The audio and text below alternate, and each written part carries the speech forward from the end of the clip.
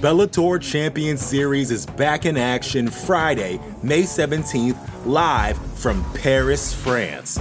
Reigning bantamweight champ Patchy Mix defends his belt in a rematch against dangerous submission specialist Magomed Magomedov. And Cedric the Best Doumbé makes his Bellator debut in front of a home Paris crowd versus Jaleel the Realist Willis. Don't miss the action live at noon EST on HBO here in the US. And visit Bellator.com/watch for information on how to watch around the world. This is the very first time you'll be able to stream a Cedric Doumbé fight here in the US, so make sure you don't miss it.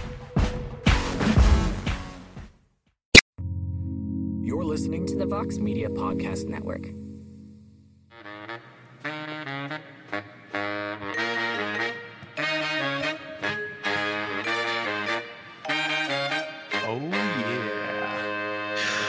Hey, there it is. Drums, baby. You guys can't see it, but this every single week Casey plays this live. This isn't a recording.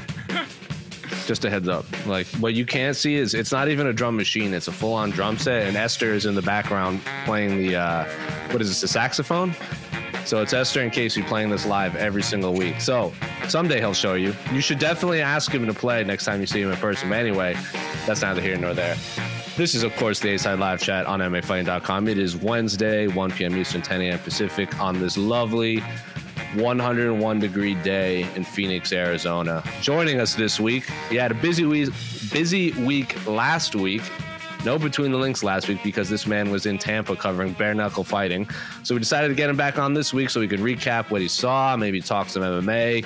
Maybe you just need some more Mike Heck in your life. So, Mike Heck, how's life after a not tumultuous, I don't know why I started with that word, that week in Tampa?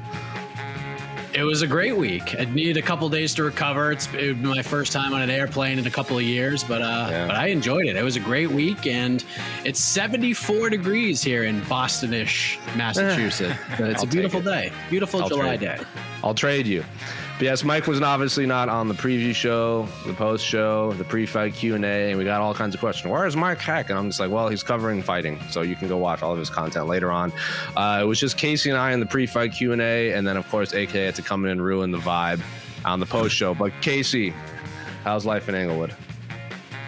Esther, no more saxophone. We're good, Esther. She loves that saxophone. Mm-hmm. Oh, sorry, we're live. What's going on? Yeah, people are always like, why isn't Esther taking photos anymore? I'm like, well, she's obviously a professional jazz saxophonist. Yeah, she's she's playing royalty-free music now. You can, Things are good. Things are great, but you guys know the drill. You can ask us any questions. Obviously, Miltu, it's going to be fist fighting related, but you can ask us whatever you want. If Casey sees it, he'll pull it up in the YouTube comments. I saw a few in the Twitter comments already. I haven't looked at a single one on the site because I like to go in blind. So, without further ado, Casey, what is our first question? To the questions. All right, here we go. Let's get to the big one. Judging criteria from Tristan Gorget, 1982 on the site. Do you guys think your colleague Damon Martin brought up a good point in his interview with Corey Sandhagen regarding the scoring criterion judging? He felt that Dillashaw didn't meet the criteria to actually win the fight against Sandhagen. Damon went as far as to say that he did feel it was a robbery according to what the actual scoring criteria says. I know Mike talked to Dean Thomas and about this on What the Heck with judging overall. So what do you think judges should actually focus on when it comes to that aspect of it? I think it might be something that should be talked about more. So I'm sure we'll talk about the TJ Dillashaw victory over Corey Sandhagen a lot this week, but this question's specifically about judging because there were, of course, Mike, I don't know if you were in the air or you watched or what, but it was a controversial night, to say the least, at UFC Vegas 32. The TJ Dillashaw Corey Sandhagen fight in question here is not even, quote unquote, the biggest robbery of the night. I wouldn't consider that one a robbery. I just thought that was a close fight. There were more egregious decisions on that card. So first, did you get to watch all the fights on Saturday night? I didn't watch them Saturday. I've been watching them sparingly over the last couple of days. I didn't think this one was a robbery. I agree with Dean Thomas. I thought he made a really good point that he felt that Corey Sandhagen was the better fighter overall. Like he can leave Vegas feeling that he's the better man, but he felt that TJ Dillashaw won the game. Like, he was opportunistic. Like, when he needed to take the fight to the ground to steal rounds, he did. When he needed to take Sandhagen's back and get some control there, he did. But in Dean's eyes, he felt that Sandhagen overall, top to bottom, A to Z, was the better fighter.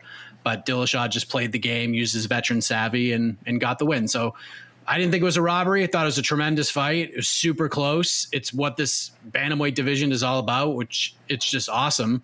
And these are two of the very best in that division and in the sport right now. So tremendous fight. No robbery. I scored it for Sandhagen like a lot of other people did, but I wasn't bent out of shape about the decision. That's for sure. No, and there were a lot of other people that said, I can't remember these are fellow fighters that I saw periodically over Twitter, especially we have a lot of content on Damon's interview with Corey Sandhagen out right now. So since I run our Instagram page, I see a lot of the fighters commenting on it. So a lot of fighters are in the days prior.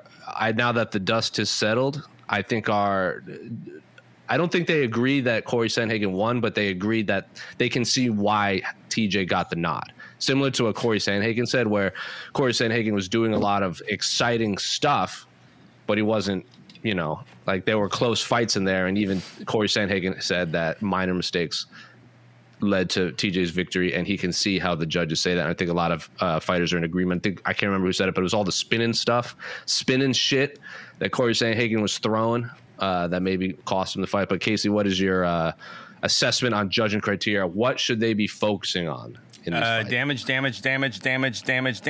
and then probably damage. There you go. And I think it was a robbery, and I think Sandhagen clearly won the fight.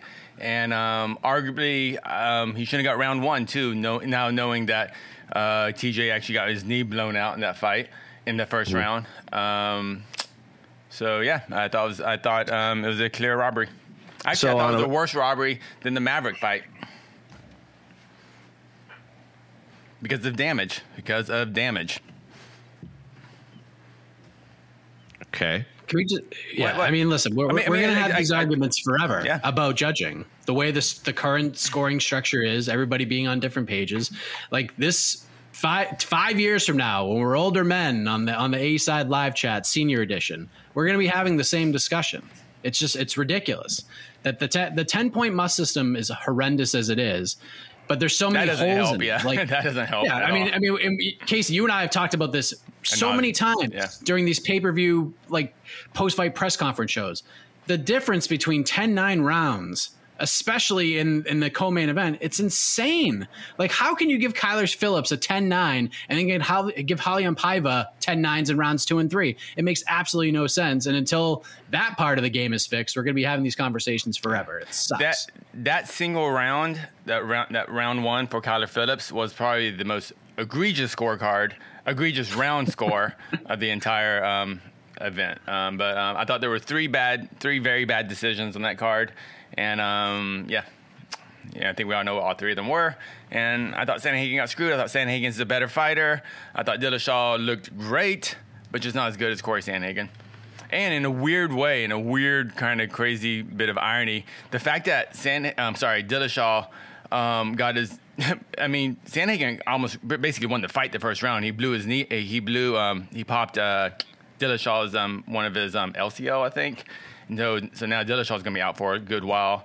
Because of that, Dillashaw had to kind of go for these takedowns, and where he couldn't actually finish the takedown. So he was just kind of holding on to that back, that little that waist lock he had. And DC kept saying, that's a takedown. And at least Dom was there to go, what are you talking about, DC? If you listen to the commentary. But because of Dillashaw's messed up knee, I feel like Dillashaw actually had to play for points and just kind of wall and stall.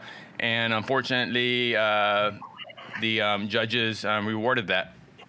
So that's how the cookie crumbles. Don't like it, but... Here. What if it's like a Willie Pep round where there is no damage? But then, how do you score it? Willie Pep won a round without throwing a single punch.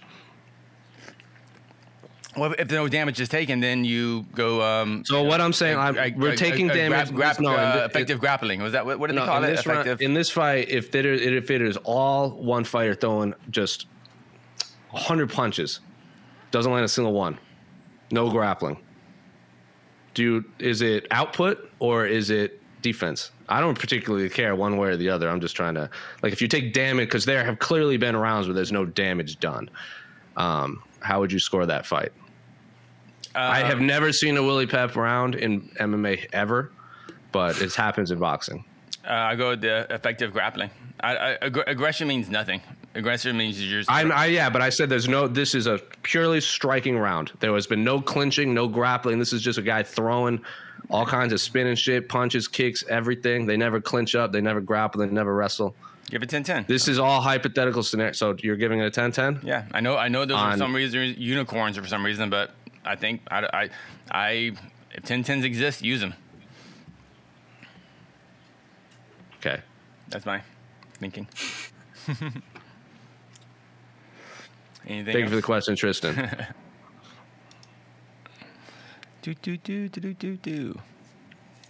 For a question from Terrence Leverett, do you think Stipe is getting unfair treatment by the UFC? He said he didn't want to fight this year, last I heard. He also expects to get a rematch right away because of his title win record. Well, I think this is great what he did at heavyweight. If he always gets a loss to his next challenger, if he wins the belt back, he can go win-loss and expect a rematch. I think one is a better fit. Thoughts? And then that's the first question. It's a little worded a little weird. So I think he's just saying, is it unfair that Stipe is not getting the immediate rematch, considering he holds all the UFC heavyweight records? DC got back-to-back rematches, he got the immediate rematch with DC. DC, of course, fought at least one time between them when he fought Derek Lewis at UFC 230 in Madison Square Garden. And then Stipe. Yeah. Well, he defended the belt, yes, and then Stipe got that next fight. So Stipe fought Daniel Cormier 3 times in a row, and now he's basically asking for the same courtesy against Francis Ngannou.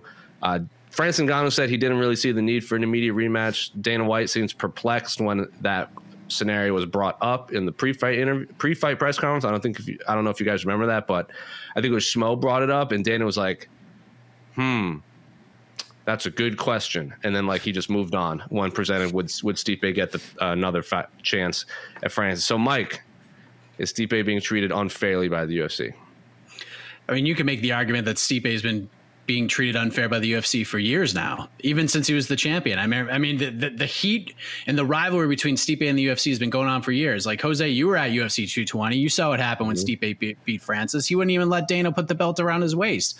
That rivalry has been going on for a long time, and a lot of it has to do with promotional push and stuff like that, and a lot of it's on him too. He's not the most outgoing individual, most charismatic guy when he does interviews, but that shouldn't take away anything from his fighting.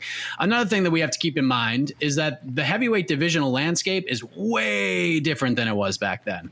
Now you got guys like John Jones. There was no Cyril Gane coming up and winning these fights. Derek Lewis, had just fought for the title not long before that and was trying to make his way back up, which he has done. And now we have all these other contenders that are trying to make their way up the rankings right now. So the heavyweight divisional landscape back when Stipe lost the belt to DC, it was just so vastly different than it is now. There wasn't that many contenders. There's a lot of different contenders now. There's a queue in the heavyweight division for the first time in a while.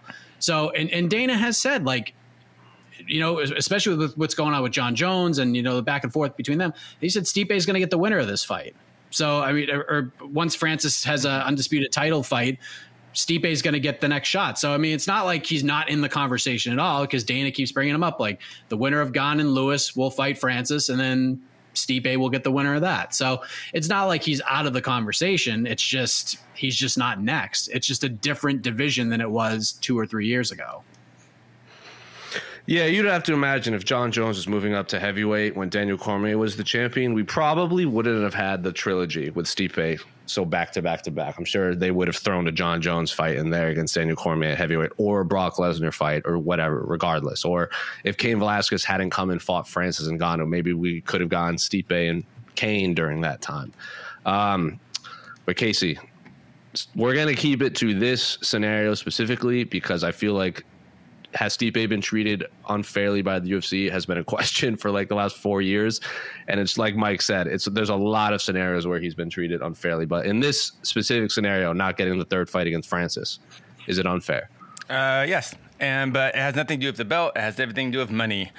That's all. If what these the pay cut many fighters have to take once they go from being a champion to number one contender is massive. I think it's maybe they get 3 or 4 times less. So say Stipe, I'm just going to say Stipe makes $1 million for a championship fight.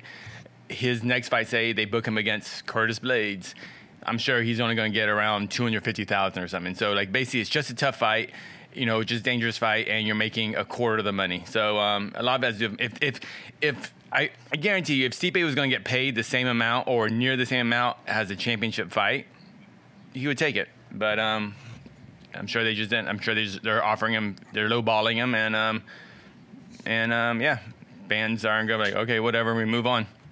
And it sucks for Stipe. Yeah, because let's not forget this big rivalry with Dana White. The genesis of it was pretty much, I think, Overeem got paid more than him when they fought. Yeah, and Stipe was the champion. I think that's where it started, correct? In Cleveland, no less? In Cleveland, yeah. And Stipe sold out that place. Whatever, yeah. Obviously, Stipe's never been happy with the money with UFC. He's kind of been open about it, kind of not, a little coy, obviously. I mean, not obviously, but, he's been out there kind of hinting at it, but then he kind of pulls back, which is kind of a bummer because you kind of want to, just lay it out there, Stipe. I don't think it's a bummer. It's just how he is. Yeah. Just let him do his thing. Like if he doesn't want to talk about it, he doesn't want to talk about it. Well, bummer for media people because we want to know. Fans want to know. I want to know. I want to. These are the things about the sport that I want to know about. We see the fights. We see the press conferences. These are this is the real part of the sport, the dirty part, the real fighting. Question 2. I think Paige would be better. Why isn't Stipe fighting in Houston for the interim belt then? You should call up Dana and ask him. I mean, I never even thought of that. Why isn't it Lewis versus Stipe for the interim belt? Well, I mean, from what he said after the Ngannou loss, he's having another baby, or he maybe even had another child, so he wanted to spend some time with his family. And then he's also said that he wants to put on some size and some muscle before, get back up to the 250 range before he comes back, and in hopes to fight Francis. He felt like maybe he was too light, a little too just not as big and not as strong, and just felt like he was overpowered by Francis. So he wanted to get those things right before he came back. So, he talked about maybe the end of the year, but probably not. So in my eyes, I didn't expect to see him until 2022 anyway. So, yeah. So it's all kind of a moot point if he wasn't going to fight till another few months anyway. So, right.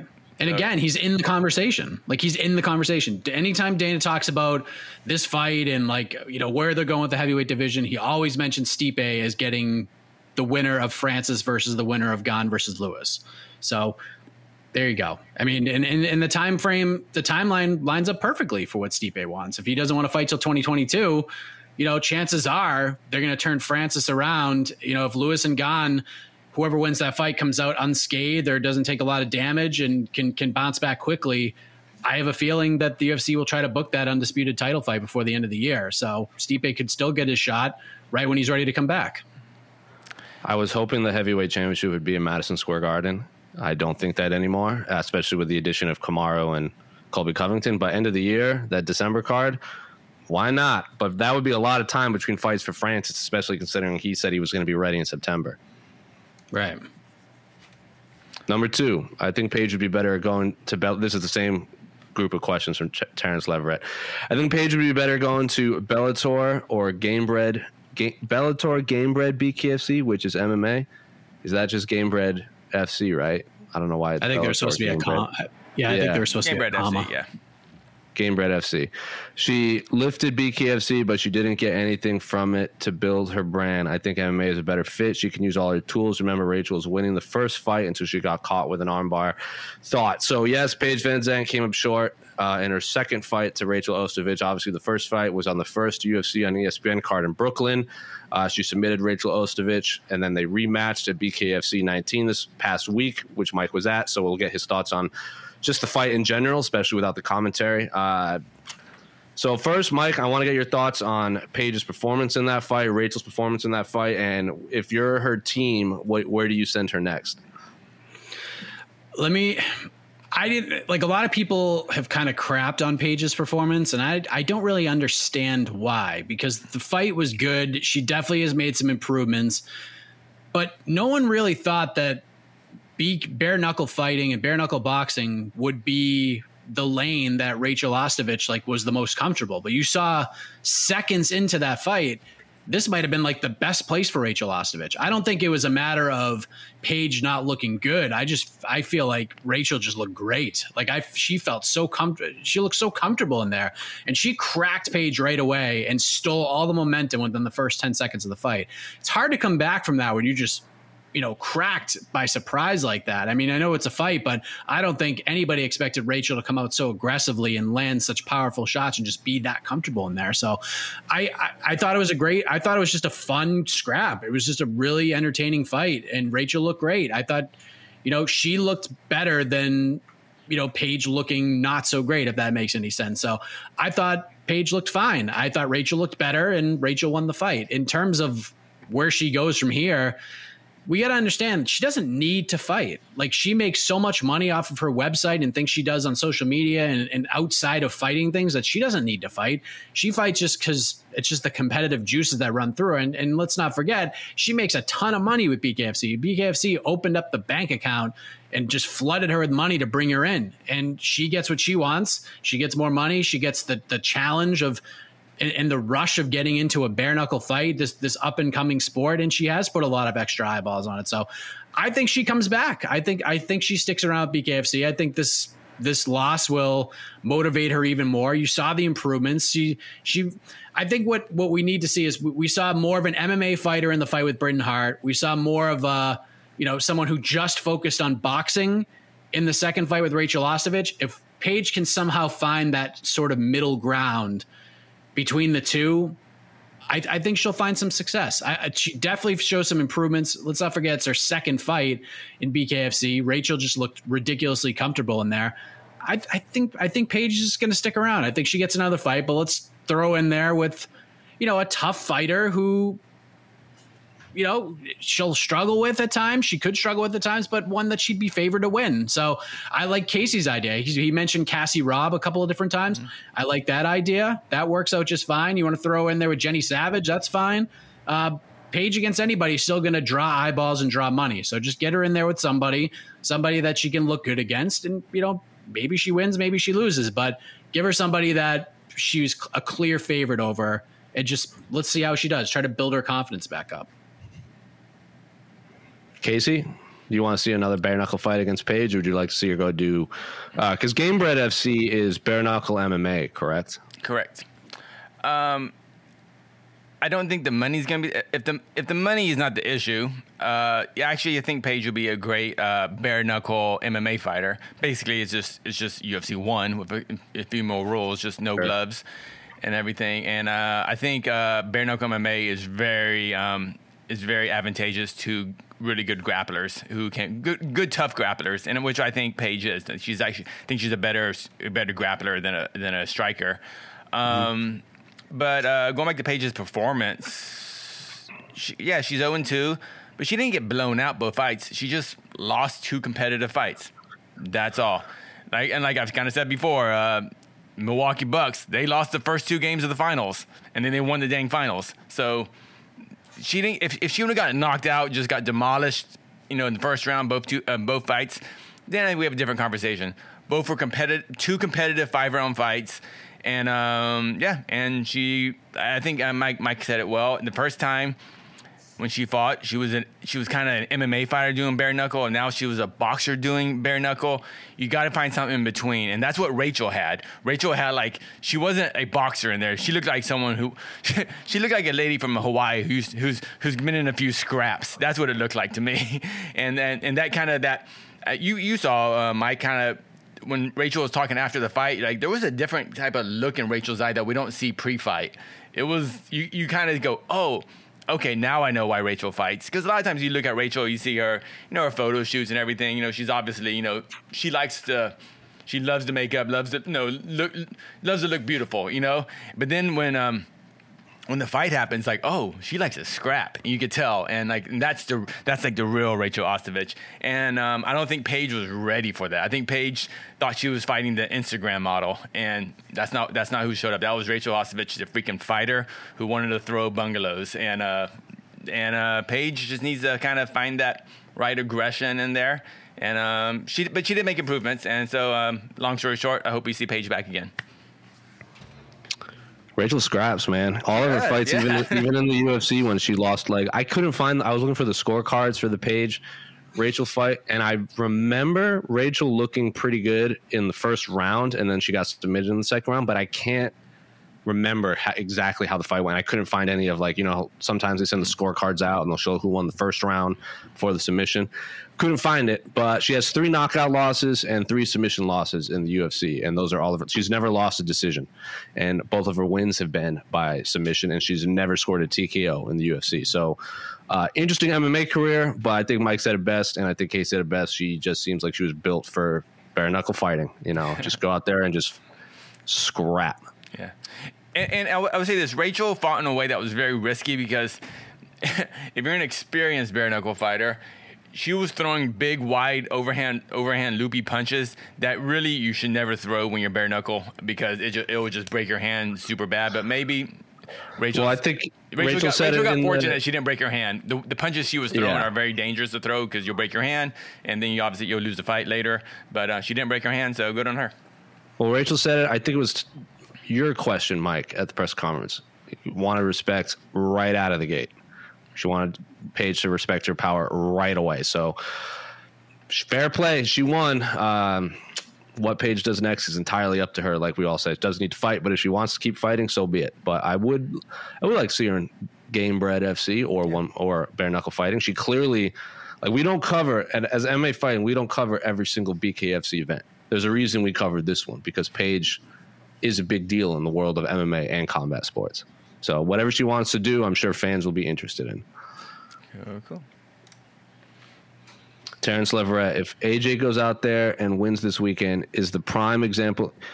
If AJ goes out there and win this weekend, is it the prime example of letting a start grow in their star power and skills? Oh, I think it's a typo. Sorry, there's a few. Yeah. If so, who could have used this in any org, male and female? I think this is one thing that boxing does well. So, yes, AJ McKee is fighting Patricio Pitbull at Bellator 263 this weekend at the Forum in Englewood. This is the fight that everyone had been hoping for when they made this Grand Prix. I wouldn't have. This is a fight that I wouldn't have cared if it happened before the Grand Prix. But the fact that they were put on opposite ends of the tournament and it worked out, and both of them are in the finals. Patricio Pitbull, many consider to be the greatest fighter in the history of Bellator. I think we can all agree. If he's not one, he is obviously in that conversation. AJ McKee is the definition of a homegrown talent. He debuted in Bellator at 0-0, correct? Like, he's never fought for any other promotion outside of maybe amateur fights. Not as a pro. Yeah. They did the Aaron Pico route. He debuted at 0-0, if I remember correctly, back in 2015. Wow. And so he had his, how many, so what is he now, 17-0, 18-0? Something like that. So he has the record. He has the record for most consecutive wins in Bellator history, but that's because he's an undefeated pro who has never fought anywhere else. So all of his wins have come in Bellator. Like, we've seen a few fighters like this in the UFC, but not to this success. Like, I believe Matt Riddle debuted in the UFC. I believe Matt Mitrione debuted in the UFC. Obviously, CM Punk debuted in the UFC. James Toney, I guess, technically debuted in the UFC and MMA. Those guys obviously did not have the success of AJ McKee, who started, I obviously don't remember his first fight, but he started all the way at the bottom and worked his way all the way to the top. 17, 18 wins in a row, and now he's fighting for the championship. Mike, do you like this approach that Bellator does, or is this just an anomaly that it worked out for AJ McKee? Like, do you want to see this more in MMA? I think AJ McKee is kind of the middle ground in all the attempts that they tried to build prospects. Like, they did this with Michael Page, they did it with Aaron Pico, and they learned lessons with both, right? Because Michael Page was winning fights, and eventually it became, well, when are you going to throw him in there with someone you legit? Like, when are you going to throw him in there with like somebody in title contention? And he finally built his way up, got knocked out by Douglas Lima. And that was a fight that Page was actually finding some success until that second round. So, I mean, Page is a legit fighter, and I think they built him up well. On the comeback up, Ross Houston is a good name, and there's some decent. Derek Anderson's a decent name, but I think people were still kind of waiting to see if they could bluster back up, because you can't rebuild him again after that. Like, he's been in combat sports for so long. Aaron Pico is different because, I mean, Zach Freeman, they kind of had a misstep right away because people just didn't realize how good Zach Freeman was, and it was the wrong weight class, and and then they kept giving him guys with winning records. But the resumes weren't that great. And then you throw him in there with the Corraleses and the Adam Borges and stuff like that, and people feel like he was rushed. And, you can make arguments with that. But at the same time, if Pico went out there and just devastated both those guys, and it's like, oh, Bellator did a great job building this prospect up. So you can't win either way. But I think with McKee, they did it right. Slow burn, just kept building him up, putting him on the right cards to fight in front of his hometown fans. Like, that's what Bellator has that the UFC and some of these bigger organizations do not have. Like, they don't just bring in regional fighters to sell tickets and give them opportunities to compete in front of their home crowds and start to build a name like that. And Bellator's also getting better at, once guys are starting to boil over and that cup's starting to spill out, they put them on big cards. They put them on main cards with big main events that have a lot of eyeballs to help build those other stars. And I feel like they're doing that better with Aaron Pico. They've done that better with AJ McKee. And then by the time they realize, like, AJ's legit, this guy's a stud, like, let's see where he can go. It's sink or swim time. The guy has swam. He's won gold medals in swimming, for God's sake. I mean, the guy is just super legit. And because of the way they built him up, it makes this fight so much more interesting, even though Patricio Pitbull's strength of schedule is definitely stronger and better than AJ McKee's. But Bellator did a great job with AJ, and it makes this fight much more interesting. And the betting lines say that. I think Patricio Pitbull is like a -100 favorite in this fight. Like, it's a straight pick 'em heading into Saturday night. So everything they have done with AJ McKee to set him up for Saturday night has been absolutely perfect. Yeah, I think it was just a perfect partnership. Also, I do want to rephrase, because I said I wouldn't have cared if this fight, I wouldn't have minded if this fight was even before the Grand Prix. I think the Grand Prix helped it out in terms of building AJ McKee, because you can't argue with the tournament. You can't say, oh, he got fast tracked to this and that. Dude earned his title fight going through literally, like, you can't say no to the next fight because that moves you on. So I rephrase, I'm glad this is happening, because now there is no argument that AJ McKee deserved the title shot. Anyway, Casey, what were you going to say? I'd like to note some of the differences between the rise of Pico versus AJ McKee. When AJ McKee was signed, he's 0-0. His first 3 fights in Bellator were dark fights. They were post-limbs. They weren't like, maybe you could watch on like Facebook.com at the time. I don't know, but they were all fought in Southern California, around here, either Temecula or Irvine or somewhere around here, and they were all after the main event. Like, I honestly don't know if Scott and Bellator, they sign a lot of 0-0 fighters. Not a lot, but a lot of 1-0, 2-0, 0-0 fighters, and they throw them on the early prelims or the post-limbs back in the day. I think AJ is just one of those guys that really panned out, because I'm looking like right now, first 5 or 6 fights, it was a while before AJ was a televised fighter. So they brought him up very slowly, even in terms of media awareness. So like the first MMA fighting probably didn't even report on any of his fights until he was like probably 5-6-0. So it's such a different. It's a way. The UFC doesn't have really a way to do that. I mean, maybe you can just keep throwing a guy in Contender Series over and over, but even then, it's still different. So I love this fight. Yeah, obviously there were a lot of missteps of Aaron Pico, but that's not on Bellator. There's a lot on Aaron Pico and his management, and that's why Aaron Pico did change training camps. That's why he did change management too. People forget that. So they're not. It's not apples and apples exactly. But right. Yeah. Plus Aaron Pico. Yeah. Sorry. Plus Aaron Pico, like before he even.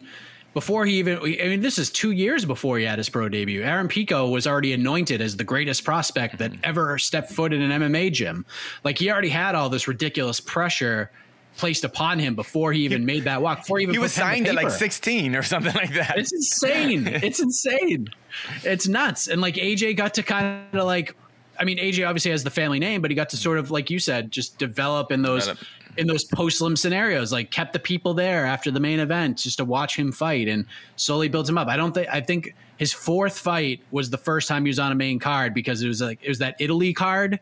So they just put him on there. So, and then he just kept building and building. And I think, what was the fight that really, they finally started seeing something? The Dominic Mazzata fight in April of 2017. Like, that was a good step up for him. A 12-1 fighter. He fought a 12-1 fighter. Yes, 12-1 on the regional. Is that the one he head kicked? That's the one he head kicked? That was a head kick, yeah. That was the head kick knockout. And then, Blair Tugman's a decent name. Brian Moore's a decent name. Justin Lawrence is a very decent name. Justin Lawrence that's a very good name, actually, for who he was. And all this took place in a 6-year span. So it's not like it happened really quickly. 17 fights in 6 years. That doesn't happen that often. Plus we had a pandemic to deal with too. Mm-hmm. Pretty insane. What a pace, and well done. But but again, there are certain times where some of these regional fighters don't pan out. Like look at Mike Kimball. Remember Mike Kimball? Yeah. Guy comes in on the early prelims. Looks good getting off the bus, as they say. Yep. Couple of quick great on the mic, great on the mic, Yep. Drop a promo. And they went all in on him. And Paradigm picked him up and all the and they tried to push him. They try to build him up, and sometimes it works and sometimes it doesn't. And sometimes fighters are ready for that, sometimes they aren't. And I know Mike personally. He's a good kid. Mm-hmm. Kids still get the drive and hunger. And I don't know if he could do it over again, maybe he would, but sometimes you hit, sometimes you miss. AJ clearly was a hit. And Mike Kimball, I get that. When I saw him fight the first couple of times, when I interviewed him, I was like, "Woo, this guy's a star." Didn't pan out. I think he changed camps. I think he moved to Florida, right? I think he's at Stanford now. Is that true, or am I making that up? Do we know?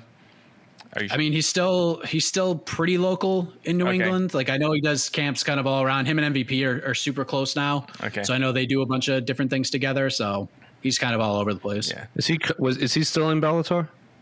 Pretty sure. No. Oh, they released him. Okay. Yeah, because I know they did that big sweeping. Like, remember that they released Ricky Bandejas, and I thought I remember Mike Kimball being in that. So they released a few names that I thought had big potential. Like Ricky Bandejas, I guess maybe they just didn't see he's not going to fight for the title anytime soon. But he has that big win over Gallagher that they kept kind of milking for a while by putting him on these the Dublin cards and everything. So, but Mike Kimball, I can't even remember his last fight, but he's fantastic on the mic, and him and James Gallagher got in a fight in that lobby that one time. And James Gallagher gets under my skin a lot in terms of how he talks trash. Not that he is talking trash, but some of it is a little weird to me. But he's a fantastic fighter. Don't agree with Mike Kimball's art. Do you remember what he was saying? Mike Kimball said some terrible things to James Gallagher in that trash talk. It was kind of disgusting. Anyway. Yeah. All right. Anyway. A lot of Mike Kimball talk today. That's right. The Bellator Champion Series is back in action Friday, May 17th, live from Paris, France. Reigning bantamweight champ Patchy Mix defends his belt in a rematch against dangerous submission specialist Magomed Magomedov. And Cedric the Best Doumbé makes his Bellator debut in front of a home Paris crowd versus Jaleel the Realist Willis. Don't miss the action live at noon EST on HBO here in the US. And visit Bellator.com/watch for information on how to watch around the world. This is the very first time you'll be able to stream a Cedric Doumbé fight here in the US, so make sure you don't miss it. Support for this show comes from Sylvan Learning. As a parent, you want your child to have every opportunity, but giving them the tools they need to tackle every challenge, that takes a team. Now more than ever, educational support tailored exactly to what your child needs can make all the difference. That's why parents have trusted Sylvan Learning for 45 years as the ultimate teammate in their child's educational journey, instilling in them a love for learning and a passion for reaching the next level. And Sylvan's Insight Assessment can identify gaps in learning and areas that could be of concern for your child. It's a 360-degree view into your child's learning that you can't find anywhere else, and helps ensure that your child didn't miss something in school that might put them at a disadvantage in the future. And right now, it's the best price of the year at $29. Go to sylvan29.com to learn more and get your child's assessment for only $29. That's SYLVAN 29.com. Invicta to pay-per-view. Any thoughts on Invicta FC moving to pay-per-view and whether you think it's the right move? I was honestly a little disappointed. I haven't missed an Invicta show in years, but there's no way I'm going to pay extra money to watch a feeder promotion for the UFC, especially when Fight Pass is giving me multiple cards every weekend with similar level. Question from Muff Daddy on the site. Casey, I'm sure you want to talk about Invicta FC moving to pay-per-view. What are your thoughts? Bad. It sucks. Shouldn't do it. No, don't. Stop it. No, that's all. I get. I don't know. People have to remember. Invicta FC is not run by Shannon Knapp. I mean, Shannon Knapp is kind of like the president now, but she doesn't run. She is not the final, the final decision maker for Invicta FC now. It is Access or Anthem or something like that.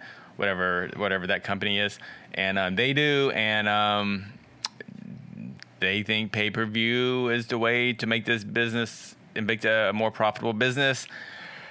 It's $20. I mean, that's a lot of money for like this Muff Daddy said. Invicta isn't. For a while, Invicta was like a Premier League for lady fighting. But when they signed to Fight Pass and sold, their entire strawweight roster to the UFC, they became a feeder league, and that's what they are. Unfortunately for them, no matter what they want to tell us, they are a feeder league to bigger organizations, and people aren't going to pay $20, especially when there's like 10,000 other things we have to pay for and streaming services. So, good luck, Invicta. I'm bummed.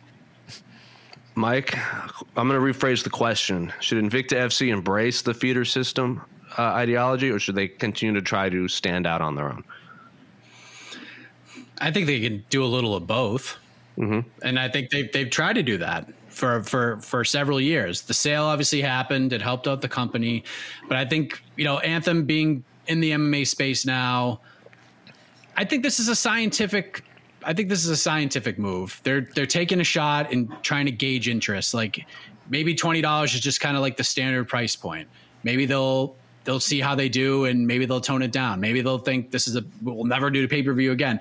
I think this is going to be more of a learning experience for them. Like just see how it does, see what the interest is. Will people pony up the extra money to watch this product? And I will say this. There have been very few times in my MMA fandom where I left an Invicta card saying, man, that wasn't that good. They're usually very good. And I think they can get some of the hardcore fans involved. And if the hardcore fans get involved, and they can talk about how good the pay-per-view was, and maybe it does something for them. But I think this is more of just a trial run and just see how it does. And I don't think this will be the only pay-per-view they do, but this could be the only pay-per-view they do at $20 a pop in the US. I will say that. So I think this is just a wait and see. We'll see how we do and go from there kind of a thing. I don't think it's anything like setting us up for a permanent move at this price point and doing a pay-per-view every month or anything like that. I think this is just right now a one-time thing, see how we do and go from there. Yeah, I always our former colleague Pizza Carroll always made the analogy that, like, if you look at Cage Warriors, like they are in all sense a feeder system into the UFC. If you win the Cage Warriors championship, you are going to the UFC. So when there is a championship match or fight, however you want to phrase it, that European scene like shuts down. Like everyone is all in on those fights. Can Invicta FC do that? I don't know. I think that's just kind of a regional thing with Cage Warriors because like the European scene has less options for high level martial arts, and Cage Warriors kind of seems like, I know Bellator does a lot, but like who was it? Ian Gary and Jack Grant fought for, I don't remember which weight class. So I think it was the welterweight title like recently. Everyone I know in Europe was tweeting about that fight. Can Invicta FC do that in America? Not sure. I don't think putting it behind a paywall is the way to go, but I'm curious to see how it works out. Yeah, and especially unless Invicta is going to really up their production value, or they're going to sign like a Paige Van Zandt to fight. I don't know. You're basically telling fans, here, pay $20 for the same exact thing. Last week it was free to me, and without it's the same roster. I don't know, the same production value. I don't know what you're getting for $20 that you didn't get for free last week.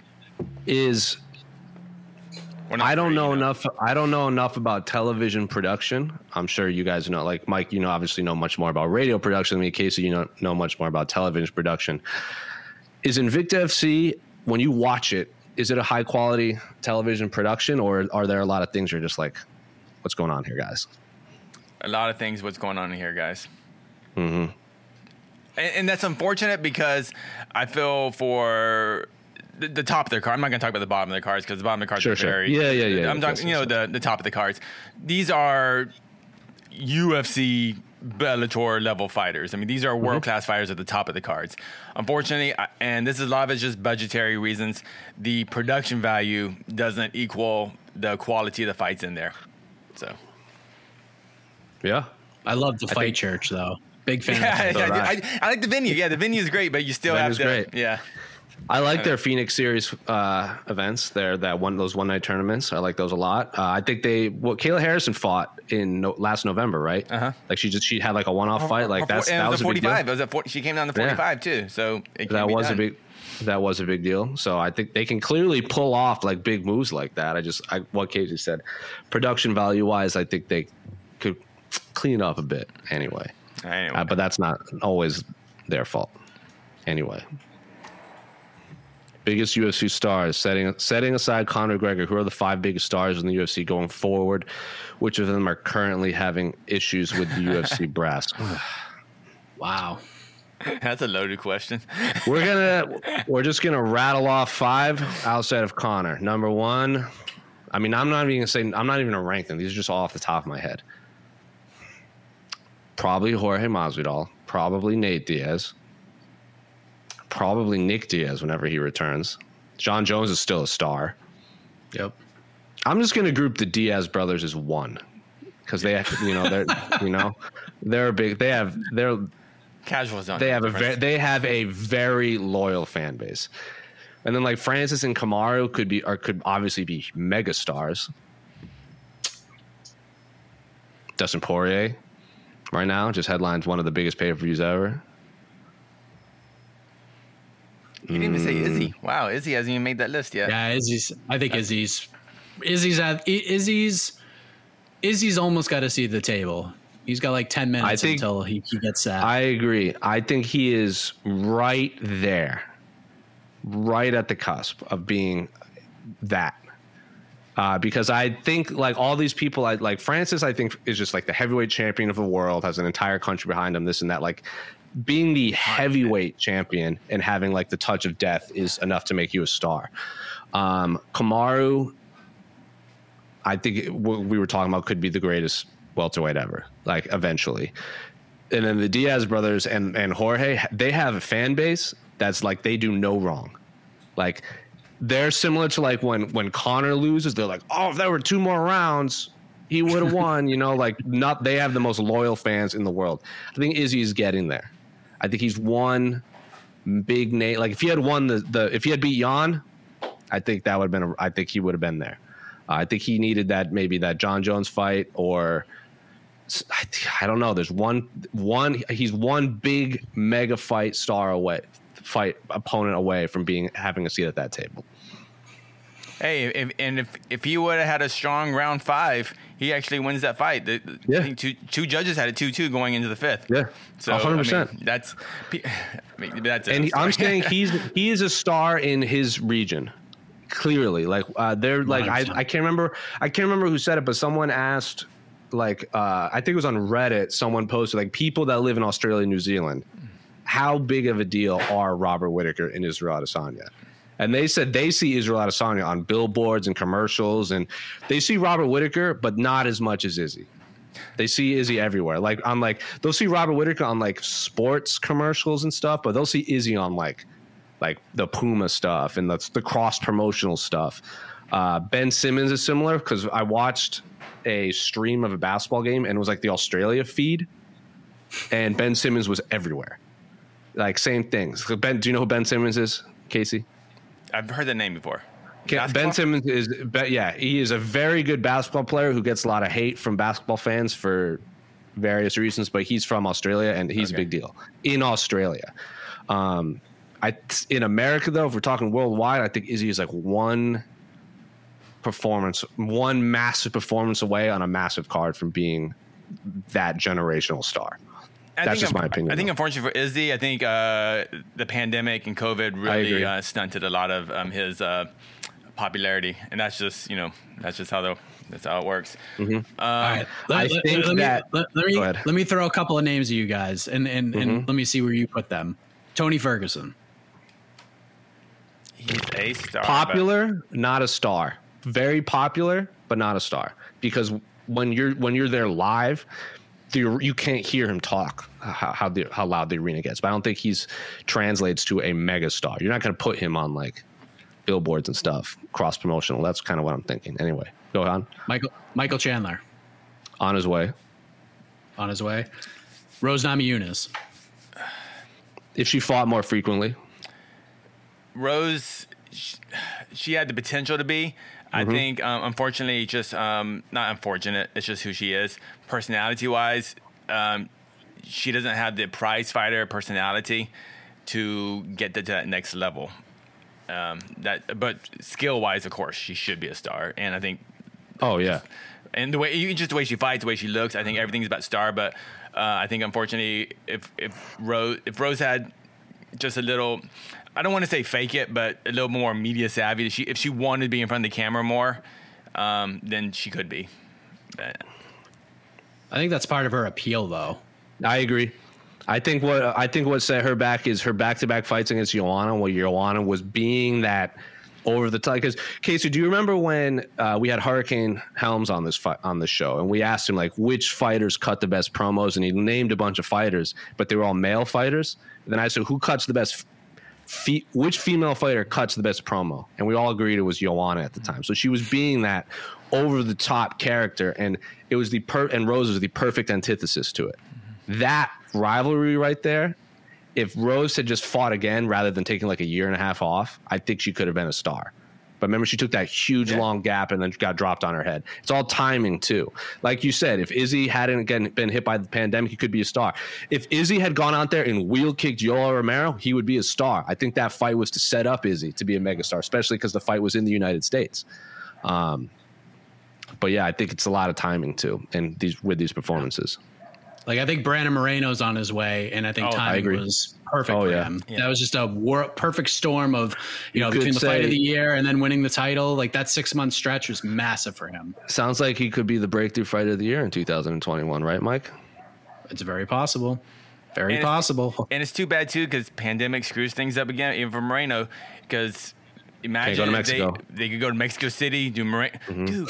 They could do Moreno, throw a bunch of cash at Henry Cejudo, Moreno Cejudo in Mexico City.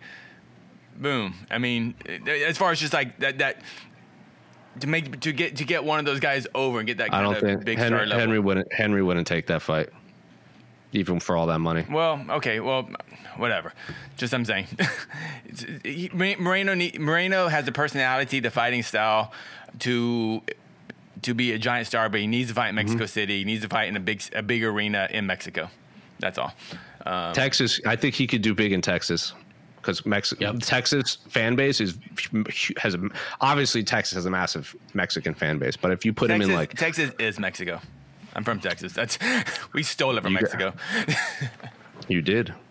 You guys won the war. I know. But back to this question: the biggest stars in UFC. I know it sounds kind of weird to say, but Habib, Ronda, and GSP still. Yeah. Well, yeah. Obviously, you can put those on. Brock Lesnar, the second Brock Lesnar comes back, he's clearly that's what I mean. So there's something I don't know. It's something still weird about that. I mean, but anything in like Kimbo Slice is still a bigger star than like 90% of the UFC roster. 95. Yeah. 95%. Like Chuck Liddell, if he fights, if he ever fights again, he's already a bigger star than 95% of the UFC. It's just how it is. Like, I remember I was talking with someone this past week that like covers a lot of Bellator and works like has like behind the scenes Bellator stuff, and he was saying that the Kimbo, I can't remember if it was Kimbo Dada or Kimbo Shamrock. I think it was Kimbo Shamrock. To this day, is the highest ratings Bellator has ever done by like astronomical. Same with Tough. Like nothing. Yeah. Same with Tough. Like it is in another hemisphere. Like they can't even count that because it skews the numbers too much. Yeah. So like that's how big of a deal Kimbo Slice still is, and he's passed away. They do a memorial service for him every single year on his anniversary. Like the UFC with like a remembrance of Kimbo Slice. Bellator does it. Like fighters talk about him still. They make a big deal. I was at every single Kimbo Slice fight except for his Tough fights, which I wasn't allowed at. But he was a a very first fight to his very last fight. He was a very nice man. I interviewed him once, and he was very nice. I went to a pre-fight house party he had before his unfortunate loss to Seth Petrozelli. I went to his home, met his family, and all this stuff. It was fun. That was the first time I met Mask from late. Oh Mask. wow! I never met Mask. That's awesome. R.I.P. Oh, long question. Good Lord. Nickname fails from Jose Young's Bill Cosby sweater on the site. I can't wait for that. I can't wait for it to get cooler outside so I can bust that bad Larry out. Totally unrelated to anything current. What is up with some of these lame nicknames? Blonde Fighter, The Leech. Take Neil Magny, for example. No nickname for years and now starts calling himself the Haitian Sensation. What the heck is that? We have to do better. Neil, you fight out of Colorado.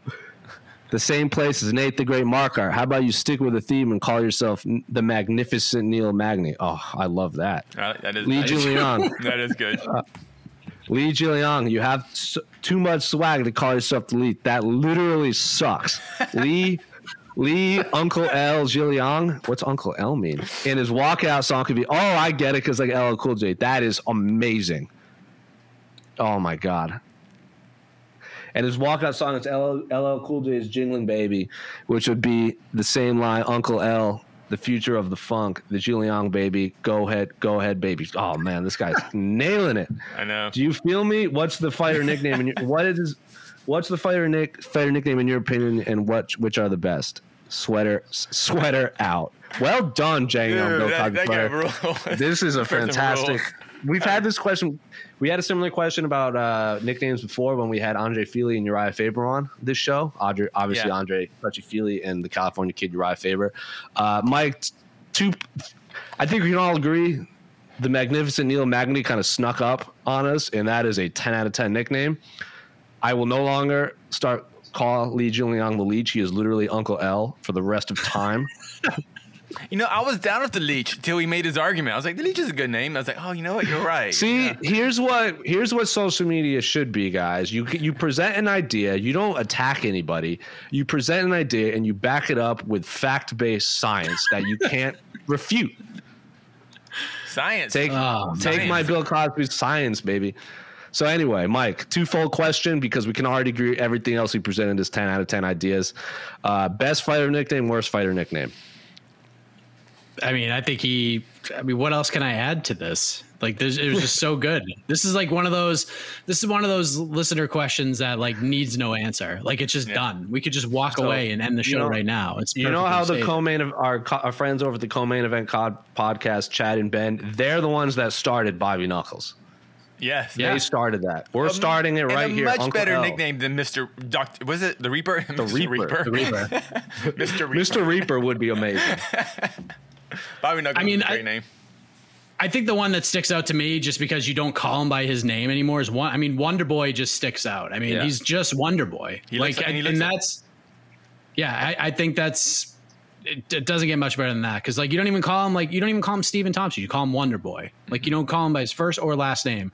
And when you do that, that's always the sign of a great nickname. So I'll go with Wonder Boy just because it's just there and everybody calls him that. And I like Poirier. I like the Diamond. Makes sense. Yeah. Mm-hmm.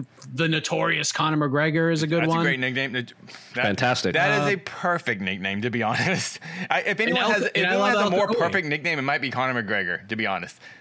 Yeah, and I love El Cucuy too. I think that's just like I don't even know what it means, but it means El Cucuy means the boogeyman in Spanish. Yeah, which El Cucuy sounds like. See, so El Cucuy is what Mexican mothers tell their kids before they go to bed, so you don't get out of bed, or El Cucuy will pull you under the bed. I have been saying for years that the fact that there is not a Mexican female fighter that doesn't go by La Llorona is a travesty. Because anyone that grew up in a Mexican household, that name sends shivers down your spine. Like, I get PTSD because it's another boogeyman story where this weeping woman comes out of the water and pulls you into the water and drowns you for getting out of bed at night. Like, good God. Like, I want Tatiana Suarez to go by La Llorona because she drowns you in there so badly. But to each their own. To each their own. Some great nicknames. Actually, Ronda Rousey. Rowdy Ronda Rousey. Perfect nickname. Sure. I think Izzy has a great nickname. The Last Stylebender. Stylebender. I think that works perfect for him. That is very unique. Great television show. I like the Bullet for Valentina Shevchenko. Especially because she has a gun tattoo. Mighty Mouse. Mighty Mouse. Mighty Mouse is a good one. Nickname. I think Gamebred's a great nickname for. I think it works great for Jorge Masvidal. For him. Yeah. Yeah. Also has it tattooed on his throat. Yeah. What's some? How about the James Krause? Nope. Don't like that one. The assassin, baby. Yeah. See, that's what I want Brandon Moreno to change his name to. I also was a big fan before I was a journalist. I loved the Dean of Mean because it just rhymes with Keith Jardine. That worked. That was a good one. But not to be negative, but I have such a giant issue with how bad Katlyn Chookagian's nickname is. The blonde fighter? It's just like, oh, okay, I get it. But every time I was like, oh, all right. Yeah, those are some good ones. Well done, Mr. Sweater. A great nickname, the Kick-Ass Machine. The Bellator, Jason Jackson. Yeah. Bellator. The ass-kicking machine. The ass-kicking machine. The kick-ass machine. The kicking ass machine. There you go, up-and-coming fighters. Kick-ass machine is there for the taking. Take it. The Last Emperor is a good one, too, for Fedor. Yeah. Crow Cop, like, no one calls him Mirko Flipovic. Oh, yeah. I'm trying to think of some ones where you kind of remember, like King Mo. Rampage. Rampage. Yeah. Yep. Yeah, this is a good one. Gilbert Melendez. Was Gilbert Melendez El Nino? El Nino, yeah.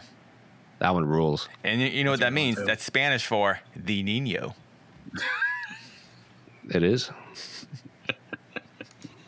It's too many hurricanes. If your first name is Shane, your nickname is apparently Hurricane. Oh, there's a list of names that we have to. They're done. Like Pitbulls, some of them. Pitbull. There should be no more Pitbulls, but like Patricio Pitbulls and Patricky Pitbull are great because you call them the Pitbull brothers. That works for them. Yeah, great. No more assassins unless you can like the Assassin Baby, or like if Katlyn Chookagian was like the blonde assassin, that would be kind of funny to me. Yeah. Set yourself apart from your fellow assassins. I'm blonde and I'm a fighter. I like Eddie Alvarez's too, by the way. Underground King, yeah. That's good. Oh, yeah, that's a good one. Yeah.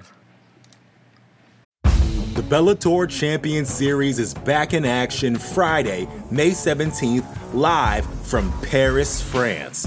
Reigning bantamweight champ Patchy Mix defends his belt in a rematch against dangerous submission specialist Magomed Magomedov. And Cedric the Best Doumbé makes his Bellator debut in front of a home Paris crowd versus Jaleel the Realist Willis.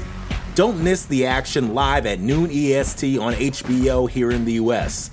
And visit Bellator.com/watch for information on how to watch around the world.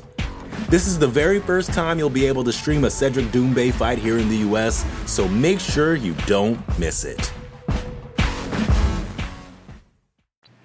with Tatiana Suarez once again getting hurt and having to pull from a fight, should Roxanne want to still be on the card and take a fight? Also, if Roxanne wants to remain on the card, does Roxanne versus Maverick make sense? As the judges robbed her against Barber, a step out in competition. Well, I like Roxanne versus Miranda Maverick. I mean, I don't hate that fight at all, but if it is entirely this whole should she, will she thing, that is entirely up to Roxy. Like, if she doesn't want, like, speaking of good nicknames, the Happy Warrior is a great nickname for Roxanne Modafferi.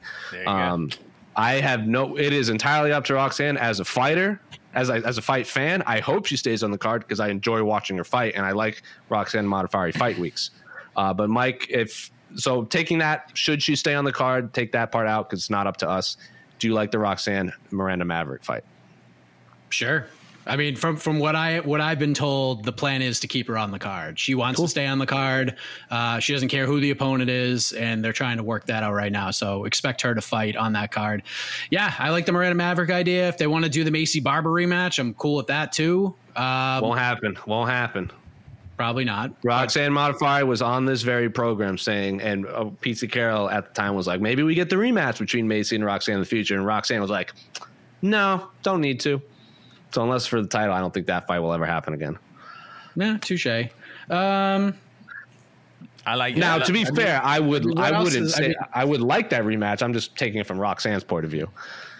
Yeah, I mean, I think Miranda Maverick makes a lot of sense. You could do that one. Sure. Yeah, I don't know. I don't know what other fights really stick out. I think Roxy understands at this point of her career that's what the promotion is going to use her as. She's kind of, she's that gatekeeper, like you got to beat Roxy to be considered a contender. And I think Tatiana Suarez, that's, it was obviously a big layout. Tatiana Suarez, we'll talk about her injury later. But we're going to talk, we're going to wait till our colleague Alex Savage is on the show to talk about Tatiana. That's her girl. Yeah. What about Sijara Eubanks? Ooh, they already fought in Madison Square Garden. But Sijara didn't miss weight. That rematch, or you could do Montana De La Rosa. Maverick coming off a big win. Yeah, Maverick is the one that makes the most sense because it's the easiest storyline. It's the easiest storyline because people, 99.99% people think that Maverick won that fight.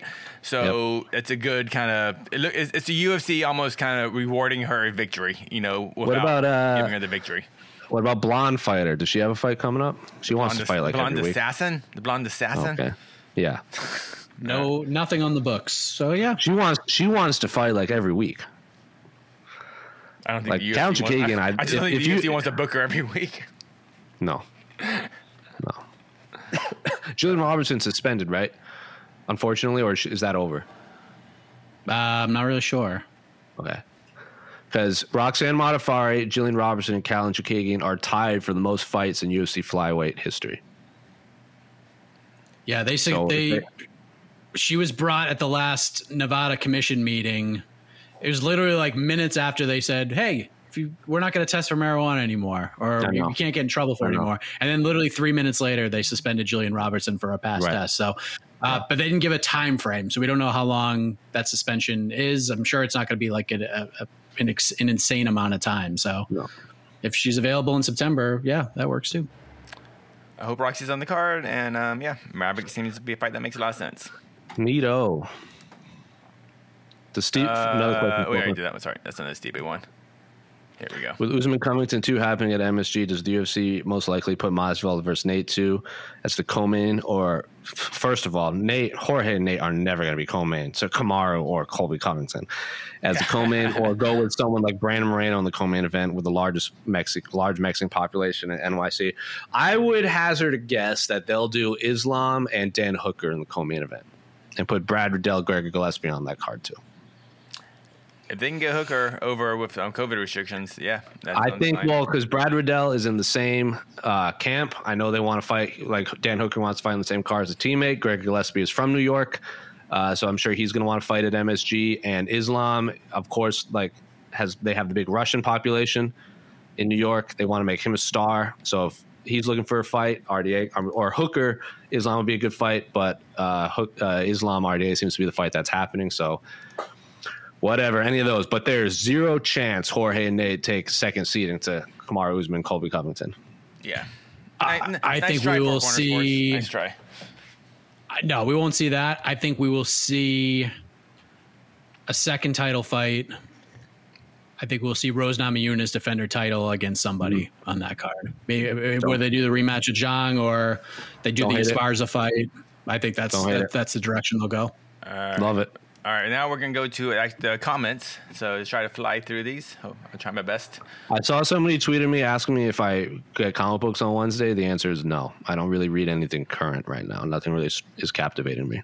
All right, here we go. Let me answer that because I knew Casey was going to pull it up. Boston. Do you think Bellator should add a female atomweight division? Yup. Yep. I don't care who adds it. I don't care if it's the UFC or Bellator. I think a top MMA promotion should add the 105 division. Which one it is irrelevant to me. I just want one of them to add it. They better move fast. I think the UFC and Bellator should add a female atomweight division. I agree. I just don't know how big the fighter pool is. So if I don't want them to like water down one of them by taking from the other. So if you can just get all the atomweights in one promotion, the top atomweights, I'm fine with that. If there's money, they will. That's fine. That is fine. I'm just saying, like strawweight, all out of the gate, the UFC had the best strawweight division. Anyway, another question from Four Corner Sports, this time in the YouTube comments. Should Francis and Stipe just fight in December since there's no news of any main event for the December pay-per-view card? And should the UFC throw an ultimatum like you fight in December? If not, oh well. Well, it's not even August yet, so I can't imagine the UFC is going to be targeting a December main event right now. And would the UFC throw an ultimatum? They could. They've done it a million times with a million different other fighters. So, like, too early for a December main event and the December pay. Like, we've already heard. Doesn't Poirier and Charles want to fight on that card? Didn't they both say December 2021? Both of them. That's so like it's there possible. You go. Yeah, there you go. And I think Francis could very well end up on that card against the winner of Gane and Lewis. So sure. Yeah, I think the heavyweight title fight, the heavyweight title is the only one that would put over Charles and Dustin, because it's like the heavyweight title, and I think both of them would agree with that. It's more money in their pockets. Way more money in their pockets. Yeah, for sure. And Dustin gets that. Dustin is like, 100%. So Charles is a very competitive individual, and so he'll fight whoever, whenever. Cool.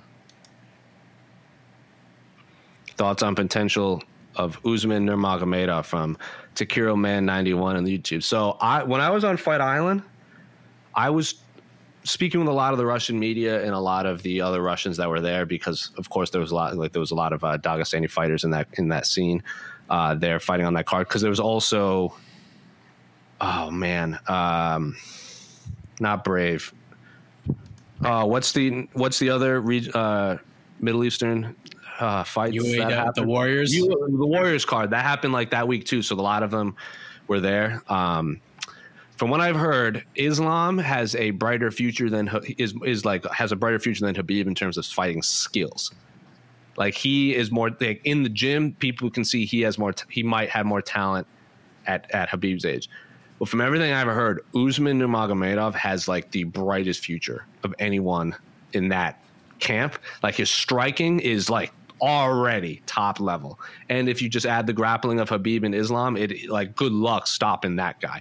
But Khabib and his, because Khabib talked about it while we were on Fight Island, I think I saw scrolling them before, he is all in favor of the slow burn for Usman Nurmagomedov. Yep. He does not want him thrown to the wolves now. He wants a slow build up for him, because he goes, like, someone asked him, what if he fights Jan, Russia versus Russia? He's like, we're not talking about it. He has like so many fights before he can get to the title. But from everything I heard, Usman Nurmagomedov has the brightest future.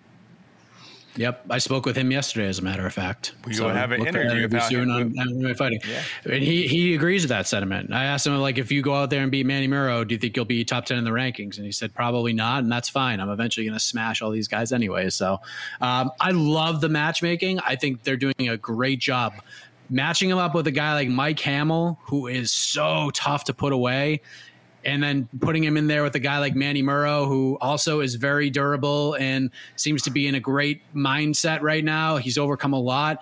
I think this is going to get him just valuable cage experience. Like, Usman's used to finishing fights so quickly.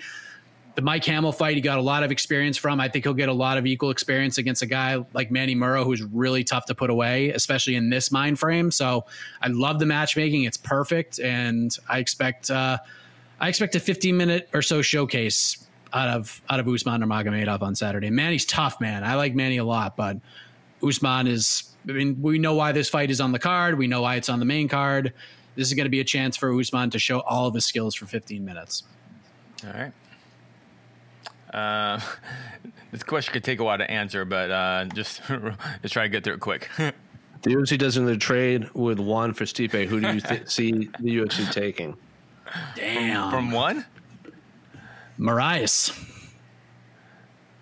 You have to get a couple of. I wouldn't say Moraes because Moraes, like, he barely does any media in the UFC. That's what the UFC is all about. And Stipe does. That's why the UFC wants to get rid of him. Yeah. I don't know. There's no one like Ben Askren over at one right now. That's like can immediately be inserted in and sell a fight. Like maybe the Lee siblings, but maybe. But they're not big they're not big fight sellers either. Like their skills pay the bills. They're not big like trash talkers. But I think the way they fight and just the looks of them, I think it would work. I'm just saying. I'm just trying to put some names out there. But one would have to give up a lot. But it would. Also, but maybe UFC is trying to get rid of Stipe. I don't know. It'd be weird. It's just I have no idea, to be honest. Who's that? I can't believe I'm not thinking of it. Who's that? Who's that huge dude that only has like 3 fights? Rug came over. Rug. Yeah. He lost. He got punched in the throat or something. It was a weird fight. Yeah. Well, bring him in. He's an attraction. Just build him up slowly. Just bring him Rug. Let's do like a 3 promotion trade like they do in other professional sports, Like, well, that's what I mean. It's like we're running out of time, and I was like, oh, this question is gonna take forever to answer. Once we start getting our minds going, that's a whole show right there. Yeah, it's a whole show. The UFC can get we'll do like this big like roundabout thing. The UFC, well, Stipe can go to 1, and then Kyoji Horiguchi can come to the UFC, and then someone goes to Rizin. From Bellator or someone else. I don't know. Yeah.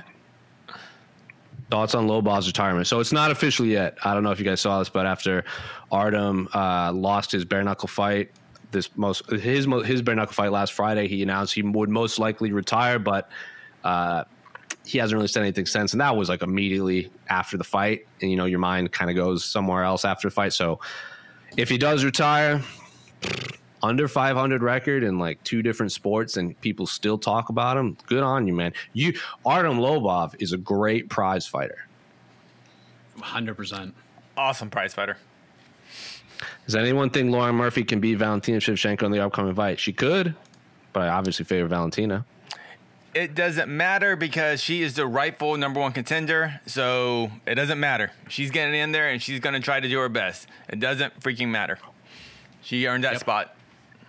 That's all. I think I think her durability and the ability in Lauren's ability to finish fights, I don't mean like finish like stop fights. I mean just her ability to go the distance no matter what happens makes her very dangerous. Makes her interesting in this fight. I think makes her durability and your chin health is a extremely useful tool in a fist fight. Yeah, and I know it was just one round. I know Valentina didn't take any damage, but if Jennifer Maia can hold Valentina down for 5 minutes, then Lauren Murphy can, and she only has to do it for 15 minutes and just survive 10 other minutes. So that's all I'm saying. Lauren Murphy also has the ability to make her take her opponents completely out of her game, which is also a skill. Don't know if Valentina is one of those fighters that will fall into that trap. I highly doubt it, but durability is going to be the game changer for Lauren Murphy. Yep. Hey, and no one's walked through Lauren Murphy in her whole career. No one's just walked through it. So I like the fight. I don't know why fans hate it. I like it. It makes sense to me. It's the only fight to make. I think they just wanted the Amanda fight. I think that's literally just it. I don't think it's anything against Lauren. Yeah. Oh yeah. I hope they gave Cupcake, and they gave Cupcake and Cookie Monster some nickname love. Miesha Tate got the Cupcake nickname after one of her Strikeforce fights, right? Because she was eating a cupcake and they caught it on camera. No, she had it before. That's why she was eating the cupcake. Is that it? Yeah. And then Cookie Monster, Carla Esparza, awesome. Love it. It works for her. That's a good one. Love me some dessert-centric nicknames. How likely is it that Pitbull McKee will become a trilogy? Wow, man, the first fight has to happen first, man. Yeah, I mean, that is not a Jose question. That's not a Jose question. You know what? I won't say trilogy, but they will fight 2 times. I will say they will at least fight 2 times at some point. And I think if Bellator has everything goes right for Bellator, McKee wins this Saturday, and then they rematch at 55 for the lightweight belt. I think is the perfect scenario, I think, for Coker. Yeah. But yeah. McKee winning on Saturday makes it much more likely. I'll say that. Yeah. There should be a question mark at the. Oh, sorry, go on. He didn't. Pitbull versus McKee. Could he fight? Like, say McKee loses, goes up, fights Patricky Pitbull, wins, and the Patricio goes, I have to. So that's 3 Pitbull fights in a row. Just 2 of them happen to be against Patricio. One of them could be against Patricky. You didn't specify. Whoa, yeah, it's a dangerous fight. That's not. Yeah. If McKee loses and winds up going up, yeah. And then smashes his brother. You know, Patricio's going to want revenge at 155. And that sells. That makes sense. That would be a fight that makes sense. Prize fighting. Yeah, this next comment it needs to have a question mark on the end because it says a statement, but I think it's more of a question. Leon Edwards is getting screwed by the UFC. See? I don't know, man. I know, Mike. You're pro this. You're pro. You like the Colby fight, right? I saw. Yeah, I prefer the Colby fight over the Leon fight. And it's listen, I get it. I get why people are up in arms about Leon not getting a title shot, but he has admitted himself that this is partially his fault. It was, he could have fought sooner, and it would have been tough. It would have been tough for him to fight Kamaru Usman on short notice on Fight Island instead of Masvidal. He had to say no. He turned down other fights along the way, so he would admit that part of this problem is on him. And then the Nate Diaz opportunity comes along, and you have a chance. They put you in a position to shine, to showcase yourself, to earn that shot. You just went out there. I mean, it was a fine performance. Like, he won the fight, gets the second paycheck or whatever, but no one left that fight thinking, you know what? Got to give Leon Edwards the next title shot. He beat he earned it over Colby. No, it just didn't happen that way. So part of it's on him. Like, you can make the argument that he's partially getting screwed by the UFC, but I'm sorry, man. Like, the Bilal thing happened, bad luck, it sucked. The Nate thing happened, you almost got stopped at the end of that fight. I'm sorry. You gotta win one more. Fight Gilbert Burns.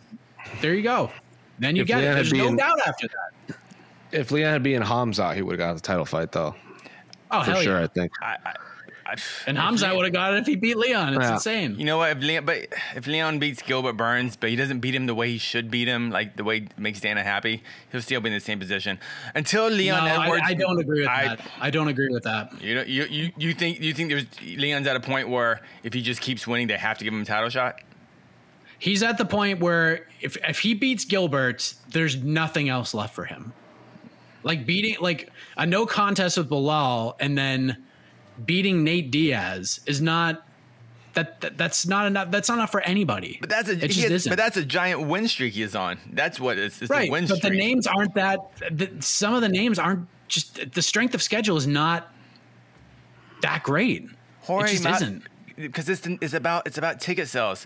Jorge Masvidal beat Nate Diaz, gets a title shot. So I mean, Leon should reward Gilbert Burns. Because what if Stephen Thompson had beat Gilbert Burns, Leon's even further back in the line now. So, I mean, Gilbert actually did Leon a favor.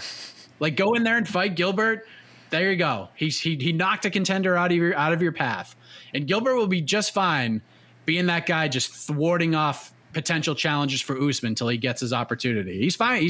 He's in no rush to get back to a title shot, Gilbert told me. He's happy playing the Chukagian role, just knocking off contenders. So, you beat Gilbert Burns, I think that's enough. Like, there's no ifs, ands, or buts about it. That's it. Now, if I'm Gilbert, I mean, you better hope Colby doesn't win because you know they're going to run that back a third time. But still, puts Leon in the better case scenario to get a title shot if he beats Gilbert. And do it this year, man. Get in there, get another fight, get another win. You can't be denied anymore. I think he's getting screwed. I just think the UFC. I think the UFC loves Colby because he moves the needle.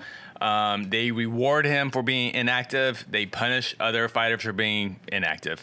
That's all. I just don't think. To me, it's just money. Leon Edwards doesn't make the UFC enough money, and that's it. Until he makes him enough money. I'm fine with it. I would have been fine with either. I like both of them as high-level martial arts fights.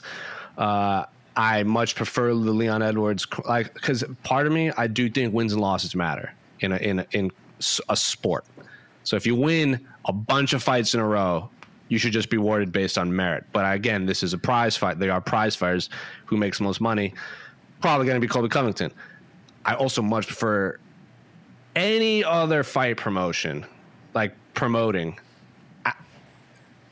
I despise how Colby Covington promotes fights. I hate it, but I get why the UFC wants to push it.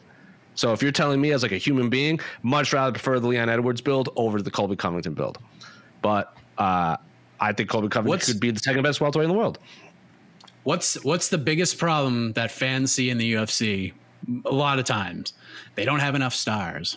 Well, they're trying to build Usman as a star right now. That's the first fight was phenomenal, and Colby very well could be the second best welterweight in the world. Hell, he could be the best welterweight in the world. We don't know. We'll find out in November.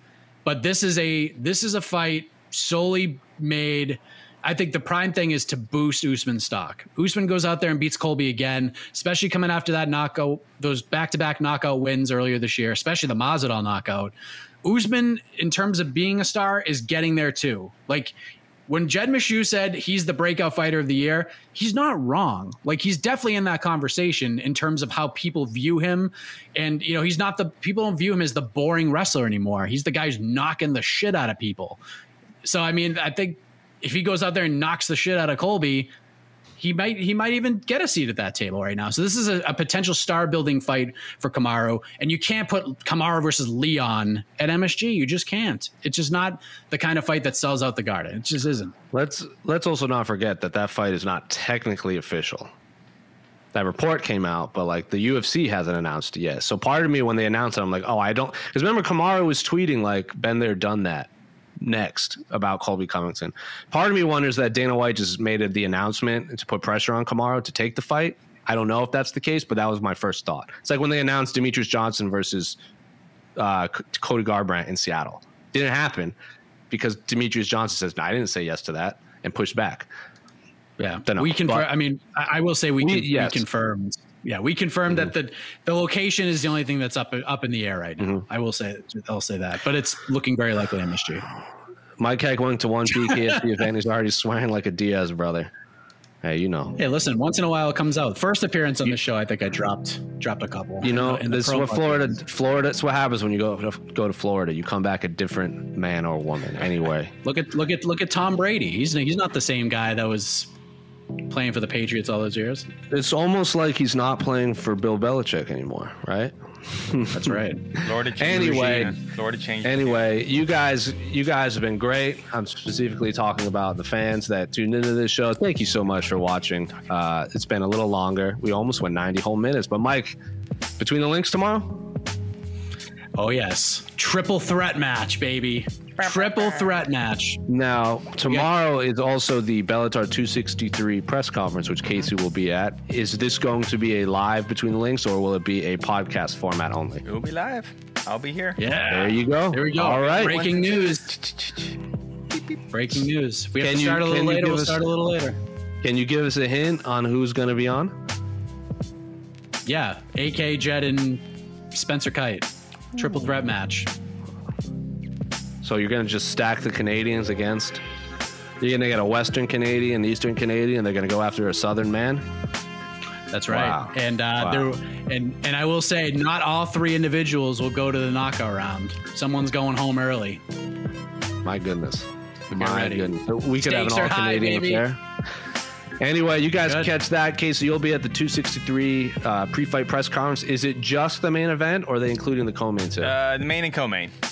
Okay, Matt cool. Burrell and I forget his opponent. I forget. Yeah. He's not. Primus isn't going to be there? Isn't Primus fighting on? No, he's at the media day He's at today. But Emmanuel I chose to Sanchez. be here with you, people. Oh, Emmanuel Sanchez. That's right. Yeah, that's good the fight. coming. Fun Yeah. fight. Fun I'm fight. talking, Anyway, I'm talking to Brent Primus in like 15 minutes, so you will get some Brent Yeah. Primus stuff. He's sassy. he is a sassy individual. You can ask him all about calf kicks because, he did that to Michael Chandler. But anyway, we'll see you back next Wednesday. I've been Jose. That's been Mike. That's been Casey. Stick around for a dual preview show on Friday. Dual post show on Saturday? I guess. I don't Maybe. know. Why not? Why not? We'll see you there. Peace, guys.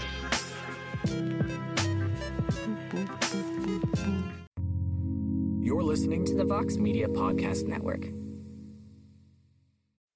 The Bellator Champion Series is back in action Friday, May 17th, live from Paris, France. Reigning bantamweight champ Patchy Mix defends his belt in a rematch against dangerous submission specialist Magomed Magomedov. And Cedric the Best Doumbé makes his Bellator debut in front of a home Paris crowd versus Jaleel the Realist Willis.